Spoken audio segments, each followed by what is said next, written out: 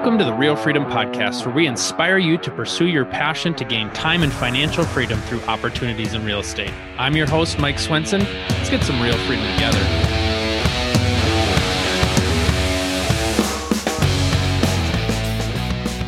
All right, welcome everybody to another episode of the Real Freedom Podcast, where we talk about building time and financial freedom through different opportunities in real estate. And today I'm so excited. We've got Jim Lee here, and Jim is going to share his story of coming to the United States from Taiwan at age 11, graduating from UCLA, working as inside sales for LoopNet and CoStar, which for folks that might not be familiar with that, they handle like commercial property listings, and then got into real estate syndication. So right now you are the founder of Formosa Investing, and you have about 600 units of properties, and we'll talk more details about those properties over the last couple of years, and really looking to gain financial freedom. You saw the opportunity. You had a little time as a real estate agent. We're exposed to syndications and all the positive that syndications can be. And that's where you're at today. So we're excited to chat with you about your journey. So welcome, Jim. Thanks so much for being on the show. Thank you for having me, Mike. Why don't you just go ahead and give us that background, how you got in, what you kind of learned along the way, and kind of take us to today and where you're at. Yeah, sure. So like you mentioned, I graduated from UCLA with an economics degree back in 2010. Mm-hmm. From there, my very first corporate job was working at LoopNet CoStar as an inside sales. I learned pretty much everything I needed to learn about real estate by talking to, real estate agents, property managers, lenders, investors on a daily mm-hmm. basis. And, I learned the importance of having multiple stream of income, just talking to investors, picking their brains. And eventually I got into, I bought a 2-bedroom, 1-bathroom condo out mm-hmm. here in Ontario, California. And, ever since I got that passive stream of income, I was pretty hooked and never looked back on real estate. It's fun knowing that, you've got the income coming in, assuming it cash flows, although some people don't always have an investment that has cash flow, but you've got the depreciation benefits, the tax benefits, your mortgage is getting paid off. And it's like, you look at, man, I can do this. And I see all this financial benefit that's coming about. Absolutely. And that pretty much leads to why I got into multifamily syndication, right? Because multifamily, it's scalable. Mm-hmm. You can use, like you mentioned, you can use leverage. When you leverage an investment, you reap the benefits of appreciation on the total asset value, while mm-hmm. just having a small percentage of your own money in the deal. Not on top of that, there's that cash flow you mentioned, demand, affordability issues that we have right now, and most of all, tax advantages. So mm-hmm. Talk through your journey of being exposed to syndications. I know during the COVID lockdown, you had some time where you're able to do a little bit more research. And for those people that maybe haven't heard about syndications, or they've heard about it, but maybe haven't pursued it more, kind of what was it about that? Or what were some of the specifics that you learned that really helped you to get excited about that? Yeah, so I started with syndication, I believe it was, like you mentioned, in lockdown. And the reason why is because I was a realtor during lockdown, and I couldn't host any open house. And that's the most effective way of finding leads. And so mm-hmm. since I was stuck at home doing absolutely nothing, I had to figure out a way to make money with real estate, because, there's hundreds and thousands of ways of doing so. It just I was just trying to explore my option. And so what I did is I just went on YouTube. I started listening to podcasts, and I came across one of my investors introduced me to this podcast show called the Real Estate Guy Radio Show, mm-hmm. Run by two, fine gentlemen. They've been doing real estate syndication for 20, 30 years. And on the show, every episode, they always pitch about syndication. So that's when I discovered about syndication, because I didn't know what syndication was. Mm-hmm. What is this? I've never heard of this term before. And they always pitch about how if you want to do bigger deals, you just have to syndicate it. So that piqued my interest to really want to study and learn more about it, because again, going back to what I said earlier, when you focus on multifamily, it's scalable, right? Well, when you focus on syndication, it's also more scalable because it requires partnerships. I mean, you can do everything on your own, but it's going to take forever, and it's a lot of work. It's just a lot easier when you are able to find potential partner that can help you along the way to build your syndication business. Yeah. I've talked about it in the past with people, and what I really enjoy is it's kind of the best of both worlds, because the people that have the time and the energy to put together the syndication are utilizing their expertise to be able to put the deal together, work out the management, work out the plan. What do we want this to be in the future? And then you have the people that have money and don't have the time and the energy to become an expert in real estate, and they're just looking for a place to put that money. And so it really is kind of the best of both worlds. You get to share your skills and the abilities and what you bring to the table, and you need money, and people with money want to be able to invest with people they know, like, and trust, and are going to take good care of it. And it's really just putting that together versus an investor trying to research condos in Los Angeles and try to figure out, well, what's the best neighborhood? What am I going to do? And if I have a condo and I rent out the one unit, but then, the lease is done, now I've got a vacancy. Here you're talking about things at a much larger scale, and you have 100 units and you might have 5% vacancy. Well, you still have 95 people paying their rent that month. And so it's just an economies of scale that's very beneficial. Absolutely. Talk about kind of the two deals that you've done, maybe in terms of researching markets. Like, what is it about the markets that intrigued you? What was it about the deals that intrigued you? The process of kind of putting that together. Yeah. So, to kind of piggyback what you just said earlier, it does require you to go out and find potential partnerships. And when you're scaling, when you're trying to close 100+ unit apartment building, there's a lot of things behind the scenes that goes on. You have to have a good property management company set up. You need to have established strong relationship with real estate agents, brokers, and lenders. Mm-hmm. So what I did to syndicate my first deal, I knew that there was a lot of missing pieces of puzzle that I needed help with, to fill in the spot. So I knew that the type of value I can add is by bringing capital. So now I just need someone else with track record of success, experience, and everything I just told you about. They've established strong relationships in the markets that I'm looking into. So I met my business partner at an event called Investor Summit, run by the Real Estate Guy radio show. Mm-hmm. And him and we decided to syndicate our first deal in Florida because he had really good, strong connection with a lead sponsor out there, Orlando, and he's been doing it for 20, 30 years. And through my business partner's network, I was able to find this deal. And the specs we look for is pretty straightforward. We just look for Class C apartment building, value add. Typically it's a 5-year hold. So that's what the deal entails for both the property that I syndicate in Orlando and Jacksonville. Now, when you're looking at, talking about value add, is it there's vacancies and we need to change property management to fill it? Is it rents are below market and we're going to raise it to market? Is it we're going to do, a pretty heavy rehab to be able to increase the rents? What are you kind of looking at in terms of value add opportunities? Anything you listed above. Mm-hmm. If there's I'll use my first project as an example in Orlando. It's poorly mismanaged, right? You can clearly tell the rents is not up to date. The building's not, they haven't renovated, put much work into it.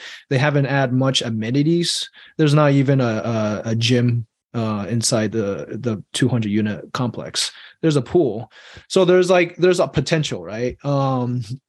So there's this, I think mainly when we see potential for value add is definitely the management issue.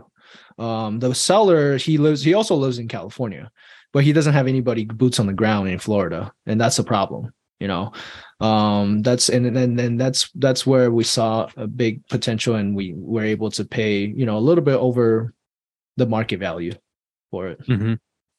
Now, when you're putting together numbers, this is probably where an economics degree comes in handy, being able to look at numbers and financials and that sort of thing. But thinking through, hey, here I am in California. I'm investing in a property out of state, a state that's quite a ways away, feeling comfortable with kind of that market of where it's located within Orlando. I mean, obviously we know there's demand in Orlando. Orlando's a great city, but in terms of picking the right property and the right location, talk about kind of doing that research to choose, this is the right opportunity here, even though you're living in California.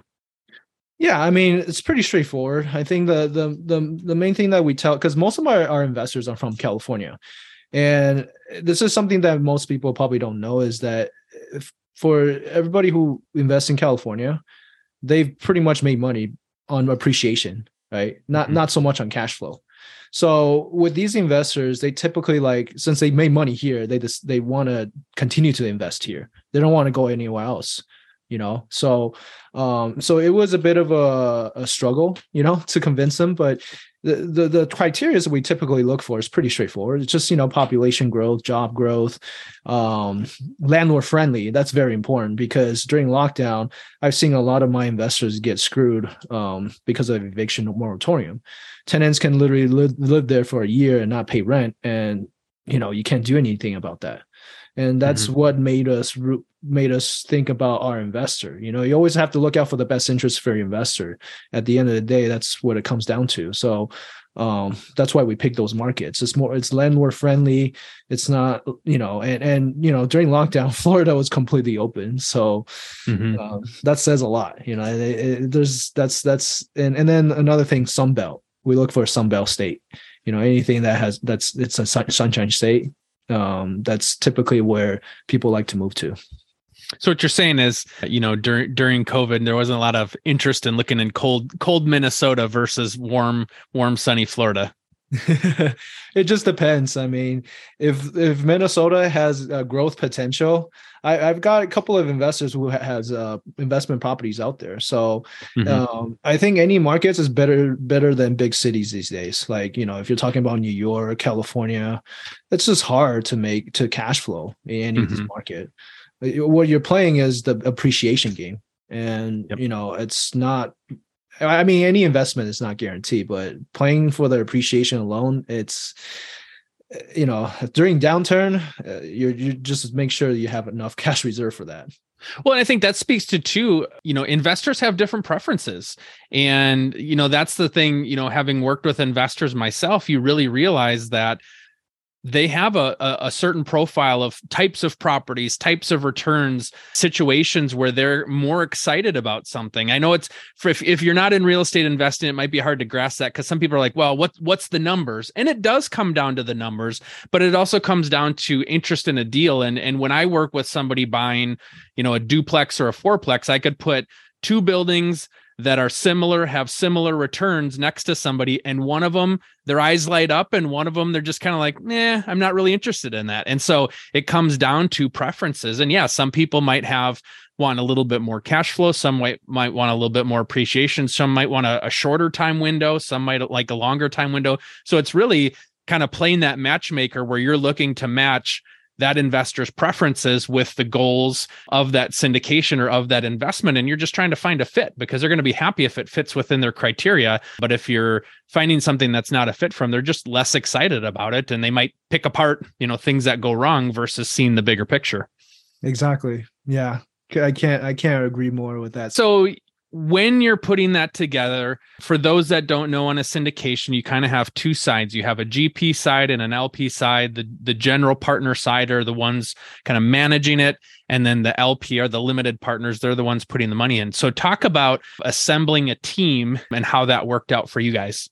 Since I just started syndicating, typically how I find my capital is through family and friends first. And then from there, kind of ask for referrals and so forth. The GP side of it, it's mainly, let's focus on LP first. So besides finding friends and family, I'm just trying to put myself out there, to see, being on this podcast with you, writing newsletter, writing ebooks, going out to events, creating my own community to network. That's what I'm working on. That's how I find my investors. In terms of general partners, that's just, again, it all comes down to putting yourself out there and network with people, right? That's how I found my business partner. That's how my business partner found the lead sponsors for our deals. Just being involved in the networking component, but also join mastermind groups, invest in yourself, put some money into joining a group with, surround yourself with like-minded people. And eventually you're just going to have deal flow coming in left and right. Hey, Mike here. Are you a licensed real estate professional looking to grow your career faster and further with a team of like-minded people on an investor-focused real estate team, no matter what state you live in? Are you looking to up your game and work with live existing database of current real estate investors all over the United States looking for deals in your state? We're looking for great agents across the United States to join us on our journey to build wealth together and help investors together. To learn more, fill out our form at EliteAdvantageAgent.com. So what types of deals are you looking for in the future? Kind of the same criteria of what you have now. So we should add, I can't remember if you mentioned that, one is a 400 unit and one is a 200-ish unit. So these aren't small deals. These are big deals that take a lot of capital. But in terms of, the future, what are you looking to do? Yeah, right now I like to just focus on multifamily. I want to be able to get really good at one asset class before I branch out. I'm not opposed to doing everything. I've seen a lot of syndicators nowadays. They do ATM, car washes, and storage units. But I think, multifamily is probably the best, the safest, in my opinion, is the most stable asset you can get yourself in. That's something that I always tell my investor, look, because they always ask me, what are the chances of this failing? Well, I would say 0.4%, because back in 2008 subprime mortgage crash, you have 4% single family residents that go into foreclosure, but only 0.4% of multifamily went into foreclosure. So, you can't get any more stable than that. I think to start off, to build my investor base, that's how I would approach it. But eventually, definitely I'll branch out to other asset class.